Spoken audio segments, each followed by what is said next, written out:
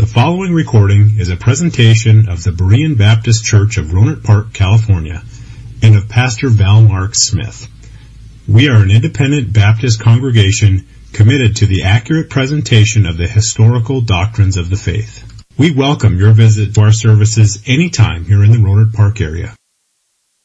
If you'd open your Bibles to 1 Thessalonians chapter 5, Jesus said in Matthew 22, "Thou shalt love the Lord thy God with all thy heart, and with all thy soul, and with all thy mind." In our sermon text today in 1 Thessalonians 5, in verses 23 and 24, the Apostle Paul wrote, "And the very God of peace sanctify you wholly, and I pray your whole spirit and soul and body be preserved blameless unto the coming of our Lord Jesus Christ. Faithful is he that calleth you, who will also do it." These two texts, the words of Christ and the words of Paul, are commands for the entire sanctification of every believer. It's a priority commandment in the Scriptures. As Jesus said, the first commandment, the greatest one, is that we are to love God with all that we are. That is our sanctification. And so it's no mystery that Paul would reference it in his command for the sanctification of the church, because the chief priority for God's people is for Jesus Christ to be glorified. And so we read in each of Paul's letters, there's a theme of separation from worldliness. In his letters, you will see calling of God. You will see believers that are called saints. You will see a demand for holiness. And all of these are outgrowths of that very first commandment, that we are to love God with all of our heart, our soul, and our mind. And so the apostle writes in the conclusion of this first letter to the Thessalonians how they should live, and of course how we should live in the light of Christ's return. And it comes down to this statement that he makes in verse number 23, "And the very God of peace sanctify you wholly, and I pray God your whole spirit and soul and body be preserved blameless unto the coming of our Lord Jesus Christ." The doctrine before us again today is sanctification. And I use that term, sanctification, because the Bible uses it. I know it's popular in today's preaching to ignore theological terms because people don't understand them. And so instead, as the preacher preaches, he may substitute concepts and try to explain it that way, but it's really not much help when Christians read the Bible and they don't recognize what they're reading and don't understand the terms. And so what I want to do is to help you, and I want you to understand the language of the Bible, and I want you to know what the Bible says to you so that you can read your own copy of God's Word and you can understand the words. Now, most people will let the preacher do the heavy lifting of interpretation, so they don't really need to read the Bible. But I would say the preacher who does that is really a poor excuse for a preacher. What you need to do is to pick up your Bible every day to receive nourishment from it. And you'll not be sanctified if the only time that you see a Bible is on Sunday morning.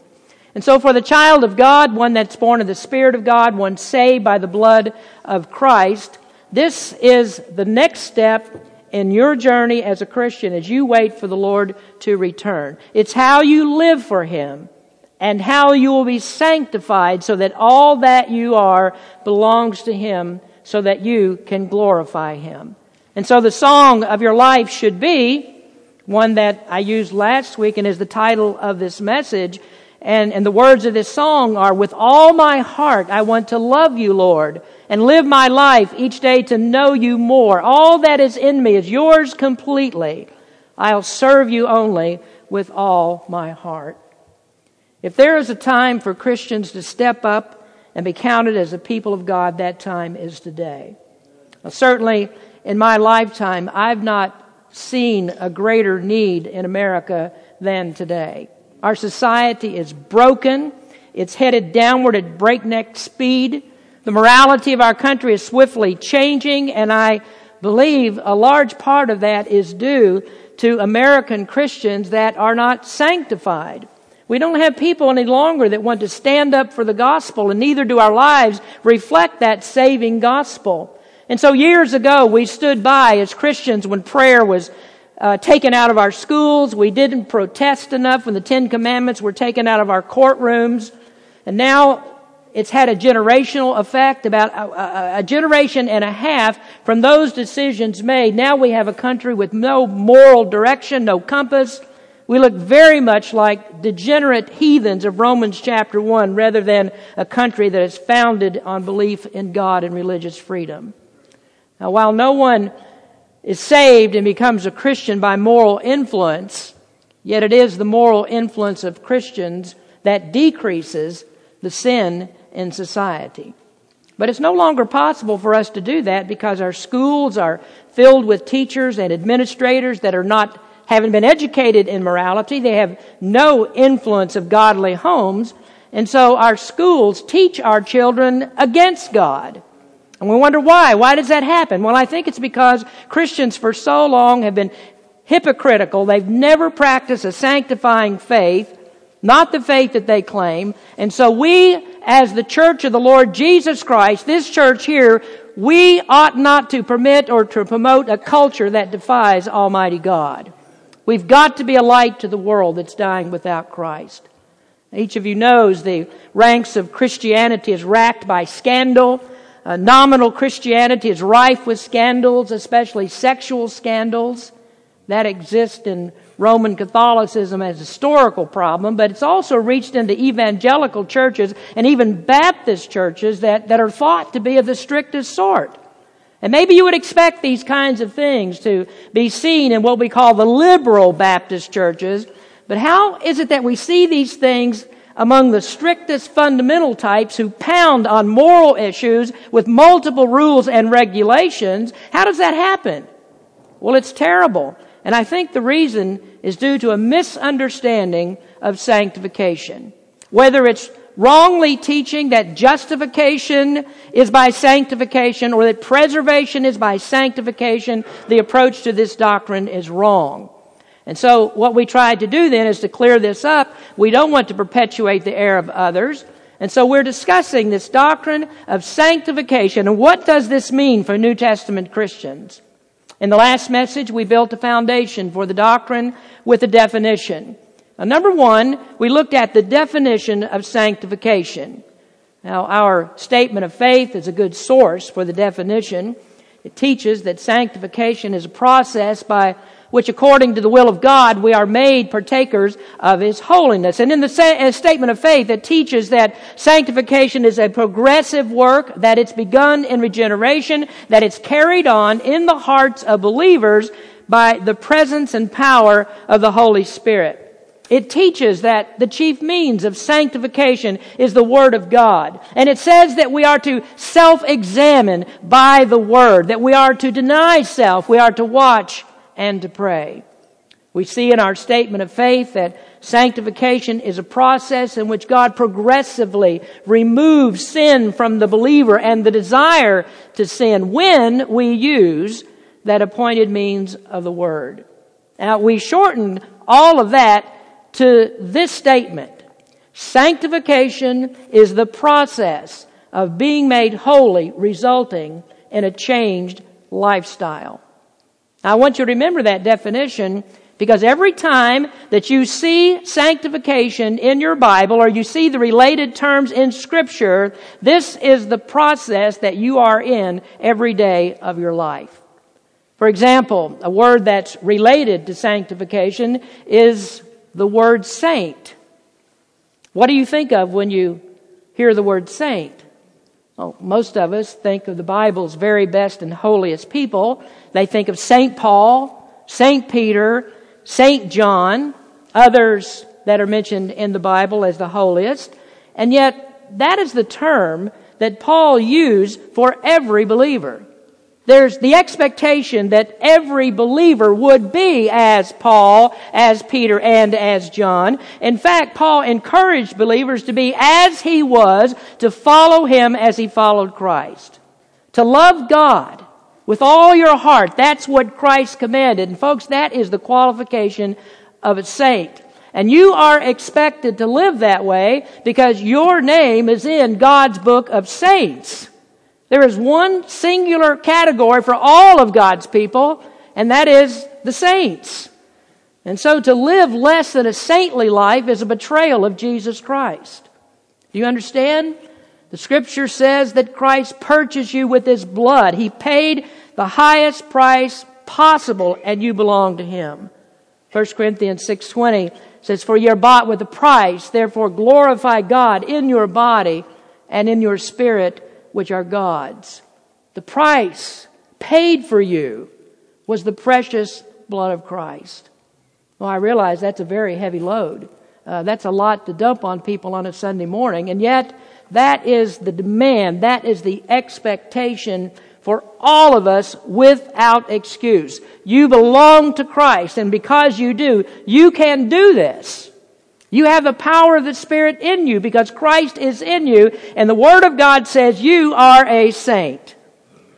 Well, next we spoke of the accomplishment of sanctification. Our text says, "And the very God of peace sanctify you." Now, a moment ago I said some of our Baptist brethren misunderstand this. And in its place they put justification by sanctification, preservation by sanctification. And what they do is to replace the Spirit's work with man-made rules. And so they say sanctification is the believer's ability to keep their rules. And they care very little for what happens in the heart. And that's the place that Jesus put the emphasis. He said, love God with all your heart. And the heart has to be changed for you to do that. And you don't need a list of rules to make sure that happens.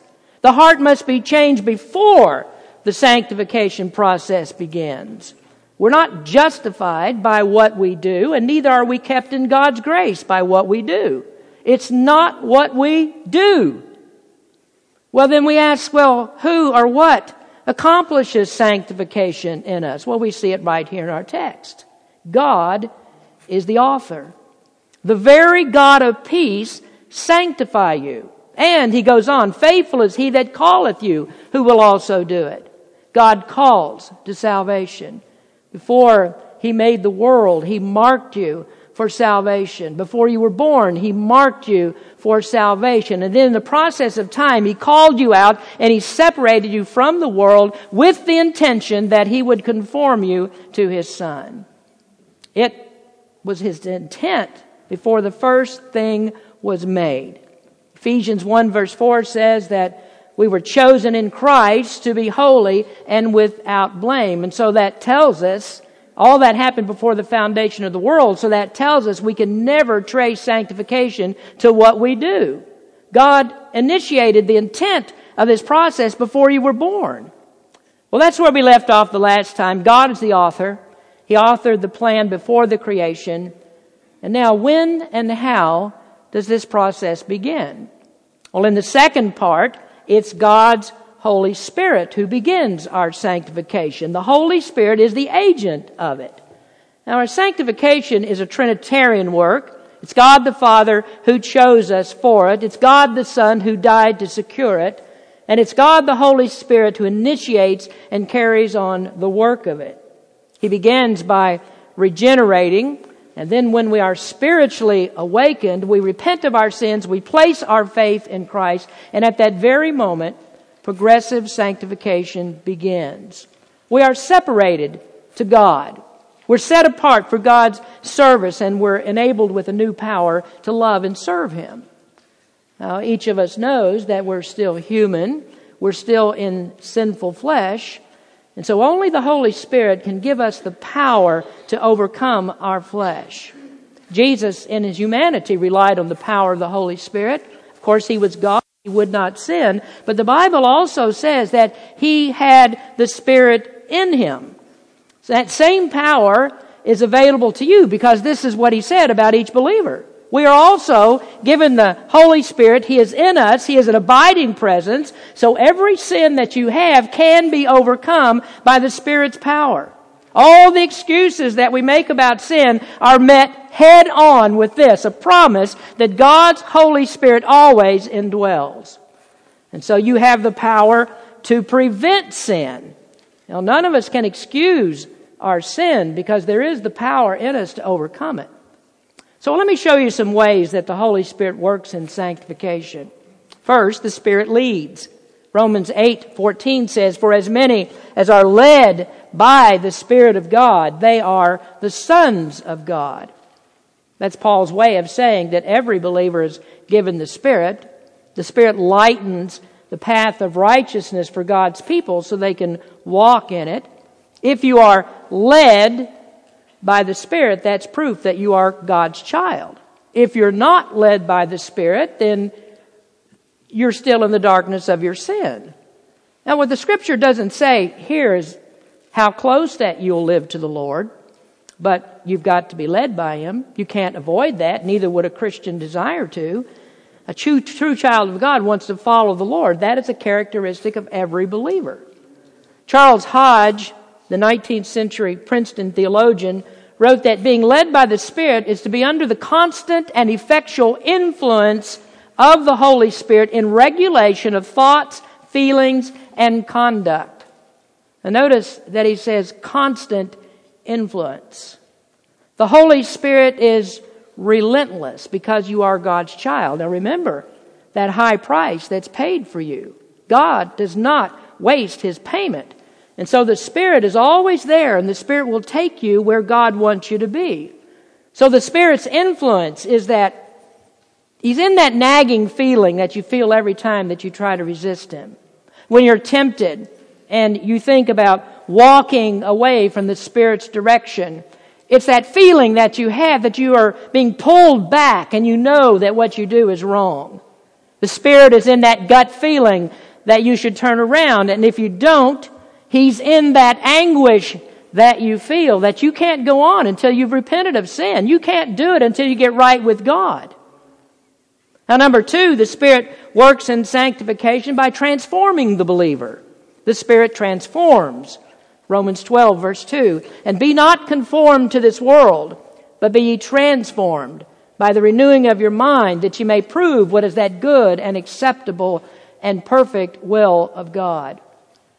In this passage, the apostle speaks to believers, so he's not telling them here to be transformed in salvation. That is, just be changed from spiritual life to spiritual death to spiritual life. They don't have any power in them to effect that kind of change.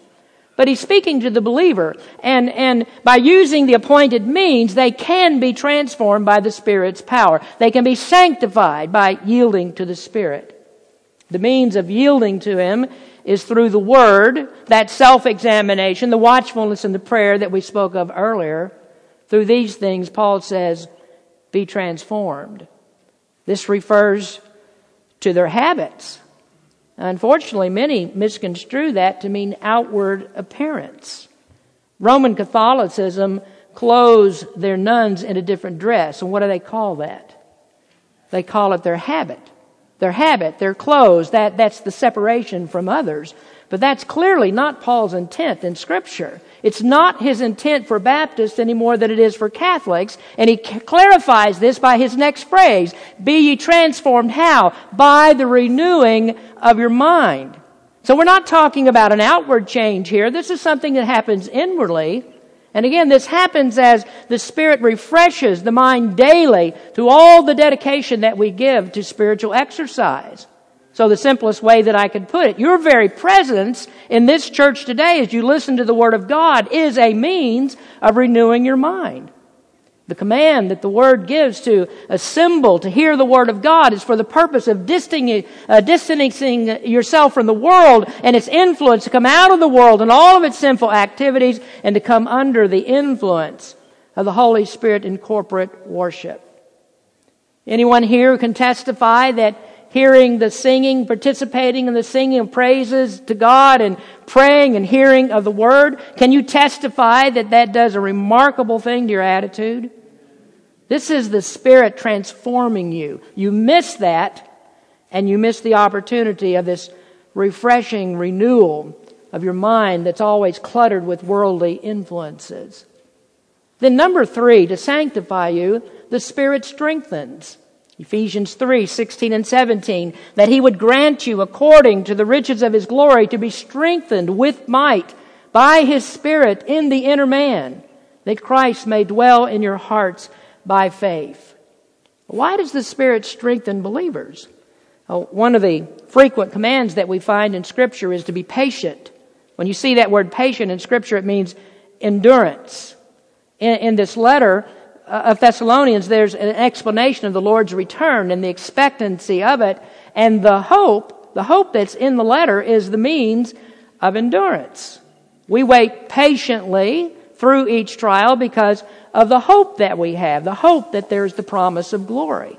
So the Holy Spirit keeps that hope alive, and as He does, the Christian bears up under tribulations, knowing that all of the hardships that he faces, all the experience that he goes through is worth all those troubles that he endures. And so as we endure each trial, there is added strength. Just as exercise hurts until the muscle is built, trials are hard to bear at first until we reach greater spiritual strength. I noticed that on those treks that I make up the mountain. At first I couldn't breathe. I had to stop. I heaved and I panted because my lungs couldn't expand enough to get all the air they needed. My heart raced. But then eventually, through frequent trips, I became a wonder and amazement to those who traveled up the mountain with me, so that I could just go up that way. And I was just so proud of my youthful stamina. And that's the way trials brought by the Spirit increase our strength for the next ordeal. We don't lose faith and we don't lose hope in our trials because we built up this spiritual muscle. And our experience tells us that God is always enough. He always has been enough to get us through all of our trials. Now, the fourth thing that Spirit does to sanctify is make us fruitful. Galatians 5:22-24. But the fruit of the Spirit is love, joy, peace, long-suffering, gentleness, goodness, faith, meekness, temperance. Against such there is no law. And they that are Christ have crucified the flesh with the affections and lust. Now you look at all these fruits. These are spiritual graces that are found in Christ. The goal of sanctification is to conform us to the image of Christ, and as the Spirit works, He forms in us these same graces that are found in Christ's life. And so the heart of a Christian is seen in his activities as he interacts with others. We see Christ in people because they bear the fruits of these spiritual graces. So we see here the Spirit works in many ways to sanctify. God never shortchanges the efforts to do what He intends. Paul said God's faithful to do it. And he had no doubt that true believers in Thessalonica would be sanctified, and so therefore He allows none of their excuses. But there's still another issue to address. You may wonder, well, how does the Spirit do this? Does He just infuse sanctification into us? Are we sitting here together passively while a secret work is happening in our heart? Is there supernatural intervention that we're not aware of? And then when we've stewed enough in this passivity, we come out sanctified? Well, if we were discussing regeneration, maybe I would say yes. The Holy Spirit works beneath our consciousness in regeneration. That's clear by John 3:8. But we're not talking about regeneration. This is sanctification. And the Holy Spirit works through practical means to achieve it. And the chief means is always the holy Word of God. And so because of this, we say the Word is the Spirit's instrument. The Word is the Spirit's instrument of sanctification. Scripture couldn't be clearer than Jesus' own words when He said in John 17:17, sanctify them through Thy truth. Thy Word is truth. The Word is the most practical gift that's given to man. The Word is a gift that every Christian can use and one that every one of us must have. Now, many of you probably have a garage full of stuff that you never use. I'm convinced that everything that I own must have some practical value, or it will have it someday. So I keep accumulating and carrying things out to the garage and storing them and stuffing things further to the back of the closet, and the door's hard to close, and so thus a pack rat is born. The Word's never like that. The Word is practical every day. 365 days a year, 366 days in leap year. It's practical because it's the Spirit's chief means of conforming us to Christ. This is the way we draw closer and closer to the Lord. The Holy Spirit uses the Word. Each of us as a believer is in a stage of sanctification. We're not all in the same stage. We're all in it, but not all in the same stage. And our progress is measured by how much time we spend in the Word and how much the Word governs our lives. And so our growth is calculated by the Spirit's influence. How did it change you? How does it mature you in the faith? Now, as a baby Christian, one just converted, has to feed on easy concepts in the Word. But more mature Christians appreciate greater Bible exposition. See, when you're growing, you can't help but want to grow more. It's like this. The impression that I get with those who attend our Romans class is a desire to approach Scripture on a different level. When we first started studying Romans, I asked the class, how would you like to proceed? Do you want us to do just an overview of Romans? Do you want us to skim through it and get the major concepts? Or would you like to spend some time and dig this thing out? Well, I was thankful to hear that people that attend the class didn't want to skim the Word. Surface truths are not enough. And so we regularly dive down deep to get more insight into the apostles' good doctrine. Now, obviously, the Roman church did this. They understood what Paul wrote, and so should we. Now, be aware, though, in your sanctification, there isn't any connection between how old you are physically and how old you are spiritually. And I noticed this in our Romans class, that we have some young people that can run circles around those that have professed Christ for many years. I'm amazed at the growth of some of our young people. They sit there, they listen, and they read the Word of God. They listen to teaching, they listen to preaching, they soak that up. And the Holy Spirit is at work sanctifying them, conforming them, transforming them into vessels that are used for the Master. And this is one of the reasons that you see young people working in our church. So many things that are going on among the young people in conducting our services. Now, what does the Word do that will help you? First, the Word teaches obedience. Obedience is the simplest of Christian concepts, and yet it's the hardest to maintain. The fact that there are commandments presupposes the demand of obedience. You read Psalm 119, there are 176 verses that are filled with acknowledgments of obedience. David spoke of myriads of ways that God blessed him through obedience to precepts, to statutes, to principles, to judgments, commandments. I mean, you just read that psalm and see how many different ways he refers to obedience to God's Word. And faithfulness to obey God's Word made David a man after God's own heart. But perhaps the premier example of faithful obedience is the man that was called the father of the faithful.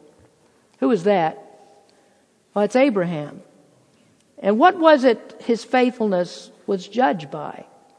It was obedience. Abraham obeyed God.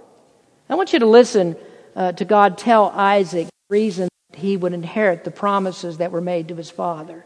This is in Genesis chapter 26. God speaks to him and he says, "Sojourn in this land," speaking to Isaac, "sojourn in this land, and I will be with thee, and I will bless thee. For unto thee and unto thy seed I will give all these countries, and I will perform the oath which I swear unto Abraham thy father. And I will make thy seed to multiply as the stars of heaven. And I will give unto thy seed all these countries, and in thy seed shall all the nations of the earth be blessed." Now, why would they be blessed? Well, he be blessed. Well, verse 5 tells us, "Because that Abraham obeyed my voice, and kept my charge, my commandments, my statutes, and my laws." Well, you look at the life of Abraham, and Abraham kept many of God's commandments. Which one do you think stood out most to Isaac? What is the one that is foremost in Isaac's mind? Well, I think it would have to be the command that was given to Abraham to lay his only son Isaac on an altar and sacrifice him to God. Now, there's no one who knows what went through Isaac's mind as he was there and laying there, and his father Abraham raised the knife to plunge it into him. And maybe at that moment he thought, Father, must you obey all of God's commandments? But years later, he is so grateful that his father obeyed because he inherited Abraham's blessings. So you listen to the numbers of times in the Scriptures that it says to obey. Obey your parents. Obey magistrates. Obey leaders. Servants, obey your masters. Wives, obey your husbands. And of course, obey the Lord. In fact, the Bible teaches that obedience to all authorities is obedience to the Lord. How to obey, what to obey, that's in the Word of God. That is your sanctification. Then secondly, the Word works in you to cleanse you from sin. The Word cleanses from sin. To be sanctified, you must be cleansed from sin. Back to that 119th Psalm in verse number 9. Wherewithal shall a young man cleanse his way? By taking heed thereto according to thy word. So the Holy Spirit takes the Word, speaks through the Word, and daily washes you from your sins. Jesus taught it in an example. You remember he bent low, took a towel and a basin of water and washed the disciples' feet. And as they needed their feet washed physically because of defilement walking on dusty roads, he taught them that they also needed the daily washing of their sins in the Word. Frequently their souls must be washed. They must be clean and holy. How did they do that? Well, I think it's evident by the washing of water by the Word. Now the third thing that the Word does is the Word causes growth in grace. That's the objective, isn't it? Sanctification is a maturation process. And so as you learn the Word, you grow up in Christ. Jesus said, man should not live or will not live by bread alone, but by every word of God. And what did he mean? Well, he meant as physical bread nourishes, you have to eat in order to grow up, to survive.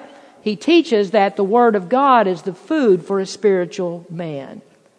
And if you don't eat, you don't grow. And once again, it's the Holy Spirit that makes this process work. Without Him using the Word, breaking it down, enabling you to digest it, you will never understand what's in God's Word. He gives the understanding so that it can be applied to every area of your life. Now finally, for our study of sanctification, we conclude with the nature of sanctification. Sanctification is not instantaneous as justification is. Sanctification is a process. I think you get that. I want to make that clear, and we've stated it is a process.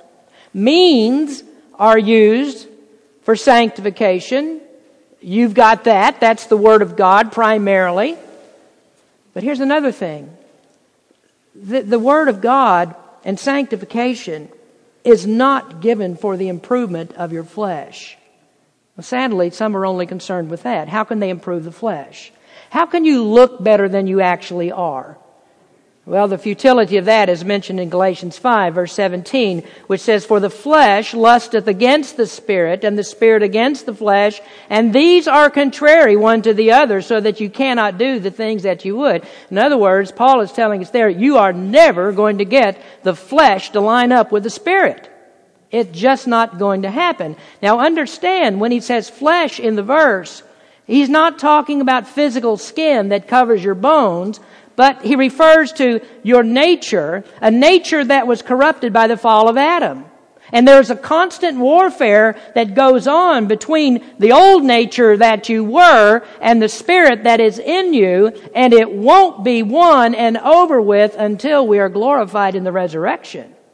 So we're never going to accomplish entire sanctification in our flesh because we still have the presence of the old nature. It can't be accomplished because of radical corruption. So God's not working on your flesh. Did you know that? He's not working to improve your flesh. One day, this nature, this old flesh that we have, that we're born with, it's going to be destroyed. The body decays. Then in the resurrection, we have a reconstituted body that emerges and it's free from sin. So God's not really interested in your flesh. He's not trying to reform your flesh. So what does He want? He wants a new person. He wants a person that is renewed in the image of the one who created him. Colossians 3:10 says, "And have put on the new man, which is renewed in the knowledge after the image of him that created him." Ephesians 4, "That ye put off concerning the former conversation, that is your old way of life, the old man, which is corrupt according to the deceitful lust, and be renewed in the spirit of your mind, and that ye may put on the new man, which after God is created in righteousness and true holiness." There he is speaking of your sanctification. God puts a new nature in us when we're saved. We are partakers of the divine nature. And so our sanctification then becomes the maintenance of that new nature. In other words, it's the tune-up. It's the thing that keeps you running and operating efficiently. The new nature is termed new in the sense that it's different from the old by the work of the Holy Spirit. Now let's give this last note. Sanctification is an internal, inward grace. It works on the inside. It isn't at all concerned with making your flesh better, but you do need to be aware that an inside change can't help but make itself apparent by working its way to the outside. And so it shows up in a different you. It shows up in how you act differently than you did before, and that is the reason Jesus said, "By their fruits ye shall know them." So the way that you act, the things that you do, the way that you live is the indicator of whether you really truly know Jesus Christ. So sanctification shows up in practical Christian living. So when I look at you, I can't see if Jesus is living in your heart. I have no way to examine your heart and see what's there, but I can tell if the Spirit's influence is there by the way that you live. Like footprints in soft ground, you can see where Christians have been. There's evidence of the Spirit of Christ who lives inside. James said, "Yea, a man may say, thou hast faith, and I have works." And there are plenty of people who say, "Oh yes, I'm a believer, I have faith." James says, "Show me your faith without your works, and I'll show you my faith by my works." That's the way it always works. The evidence of true belief is in what you do. So what's the practical application of that? We'll look through the Scripture. When a drunkard gets saved, what does he do? He gives up his drinking, gives up drunkenness. When a drug addict is saved, what does he do? He gives up drugs. When a homosexual is saved, what does he do? He gives up homosexuality. Now, perhaps none of you were any of those things before you were saved, but I can tell you this, when you got saved, you must have given up old habits. You must have given up an old way of life, because that happens to people that are renewed in the mind.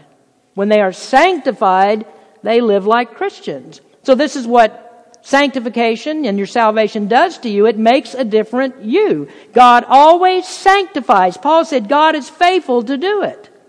So we're not going to accomplish sanctification by dressing up the outside. We're not going to do it by trying harder to clean up our lives. We're not to bank our Christianity on certain physical characteristics. We don't bank it even on soul-winning cards and how many we can fill out. We don't bank it even on the fact that you're in church today.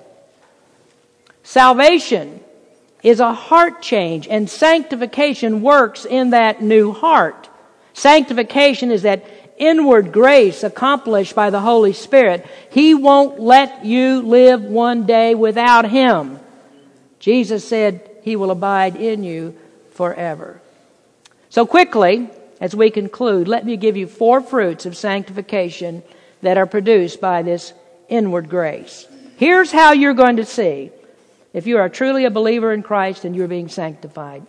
Number 1, an increasing hatred of sin. A believer going through the sanctification process has an increasing hatred of sin. A believer hates sin because he knows that separates him from God. And then on top of that loss of fellowship that he has, he knows that God must correct him through chastisement. Chastisement is God's disciplinary method of sanctification. The believer never wants to be there because sin displeases God, and sin is never a positive experience. What else happens to a person being sanctified? Number 2 is a deep sense of unworthiness. The sanctified believer realizes complete dependence on God, and so instead of looking inwardly for his strength, he realizes deep unworthiness and he looks up to God. And so there's this real sense in his heart that he says, I can't do this by myself. Lord, I've got to have you. I don't have any power in myself. Or as the psalmist said, my help comes from the Lord who made heaven and earth. Paul said, by the grace of God I am what I am. And then in another place he said, it's God who makes us different from others. So we have nothing to boast of because everything that we are comes from God. Now thirdly, a person who is being sanctified, number 3, has a growing interest in the means of grace. The more the Holy Spirit does in you, the more you appreciate what He does. So more and more you want to practice the things that make grace grow in your life. When you're sanctified, what do you want to do? Well, you want to pray more. When you're sanctified, you want to praise more. You want to read more. You want to hear more of God's Word. And then importantly, I think you want to be where God's people are. You're glad when they say, let's go to the house of the Lord. Sanctified people love to go to church. And so when service time comes, it's not drudgery to get up and go to church. They want to be where God's people are. And then lastly, a sanctified person has an increasing love of heavenly things. The love of God, the love of God's work, replaces the love of sin and the love of self. Jesus said in Matthew 6:21, for where your treasure is, there will your heart be also. And so when the Spirit's working in you, you can't be happy unless you have your mind on things that are above. As He transforms you, you get your mind off the things of the world, the things that the world likes, those lusts that you have, the things that you engage in that's not pleasing to God, and you turn your attention to the glories of God, what He has in heaven prepared for you. Colossians 3 says, set your affection on things above, not on things in the earth. Why? Because you are dead to those things, and your life is hid with Christ in God. One of these days, we're going to lay down this old sinful flesh. We'll be rid of this sinful nature and we'll be glorified with Christ. We shall be like Him, and then our entire being will be sanctified holy. Oh, but you ought not to think, because I can't be completely sanctified in this life, therefore I don't try. No, as a child of God, you strive for perfection. You strive to be as much like Christ as you can be through that work of the Spirit, through His intervention. We're always going to be in this process, always in the sanctifying process. Thank God He doesn't save us and then leave us to do this ourselves. We would fail miserably if He did. And so He equips us. He strengthens us by the Word, by grace, and by then leading us home where we'll be with Him forever. I hope that you've experienced that power of God, the grace of the Spirit in your life. God demands it of you. If you say that you're a Christian, if you say you have believed, He demands for you to be sanctified. Be ye holy, He says, for I am holy. We see it in our text again that Paul says, your whole being, your spirit, your soul, your body must be blameless. It must be sanctified until the Lord comes to call you home. Isn't that His intent in 1 Thessalonians 5? Teaching them about the return of Jesus Christ. This is what you do while you wait on Him to come. You are to be sanctified. And Paul said that is God's work to accomplish in you. Yield to the Spirit. Faithful is He that calleth you, who will also do it. Let's pray. Father, we come to You thanking You for Your Holy Spirit that You put into our heart. That Spirit is there to lead us, to guide us, to comfort us, to show us the way that You would have us to walk. And Father, because the Spirit is in us and we've been purchased by the blood of Jesus Christ, there is no excuse for us not to live the way You say for us to live. Today I realize, Lord, there may be someone here, first of all, who doesn't know You as Savior. No one can be sanctified who has not believed. So we pray, Lord, for belief, for understanding of the Word of God, and Your Holy Spirit will do that as well. And then for Christians here today that know that in their daily lives they're just not living as they should. The Word of God tells us to be very careful, to examine ourselves to see if we're in the sanctifying process. Do we have the desire to sin or do we not? Do we have a desire to be like Christ or do we not? Do we have a desire for the Word or do we not? Do we have a desire to always be blameless in our lives or do we not? And if that desire is not there, then we have people that claim Christ but don't know Christ. Lord, I pray that you would change folks today. Help us to yield ourselves to the Spirit's work and be the church that is an influence to those that are in the world. We will not influence them if we live like them. We will not influence our family, our friends. We can't do it unless we live like Jesus Christ. Help us to do that today. In Jesus' name we pray. Amen. Thank you for listening to this presentation of the Berean Baptist Church of Rohnert Park, California. If you would like further information about our church, please feel free to call us at area code 707-584-7275 or write to us at Berean Baptist Church, 6298 Country Club Drive, Rohnert Park, California, 94928. Additionally, you may visit us on the World Wide Web at www.bbaptist.org.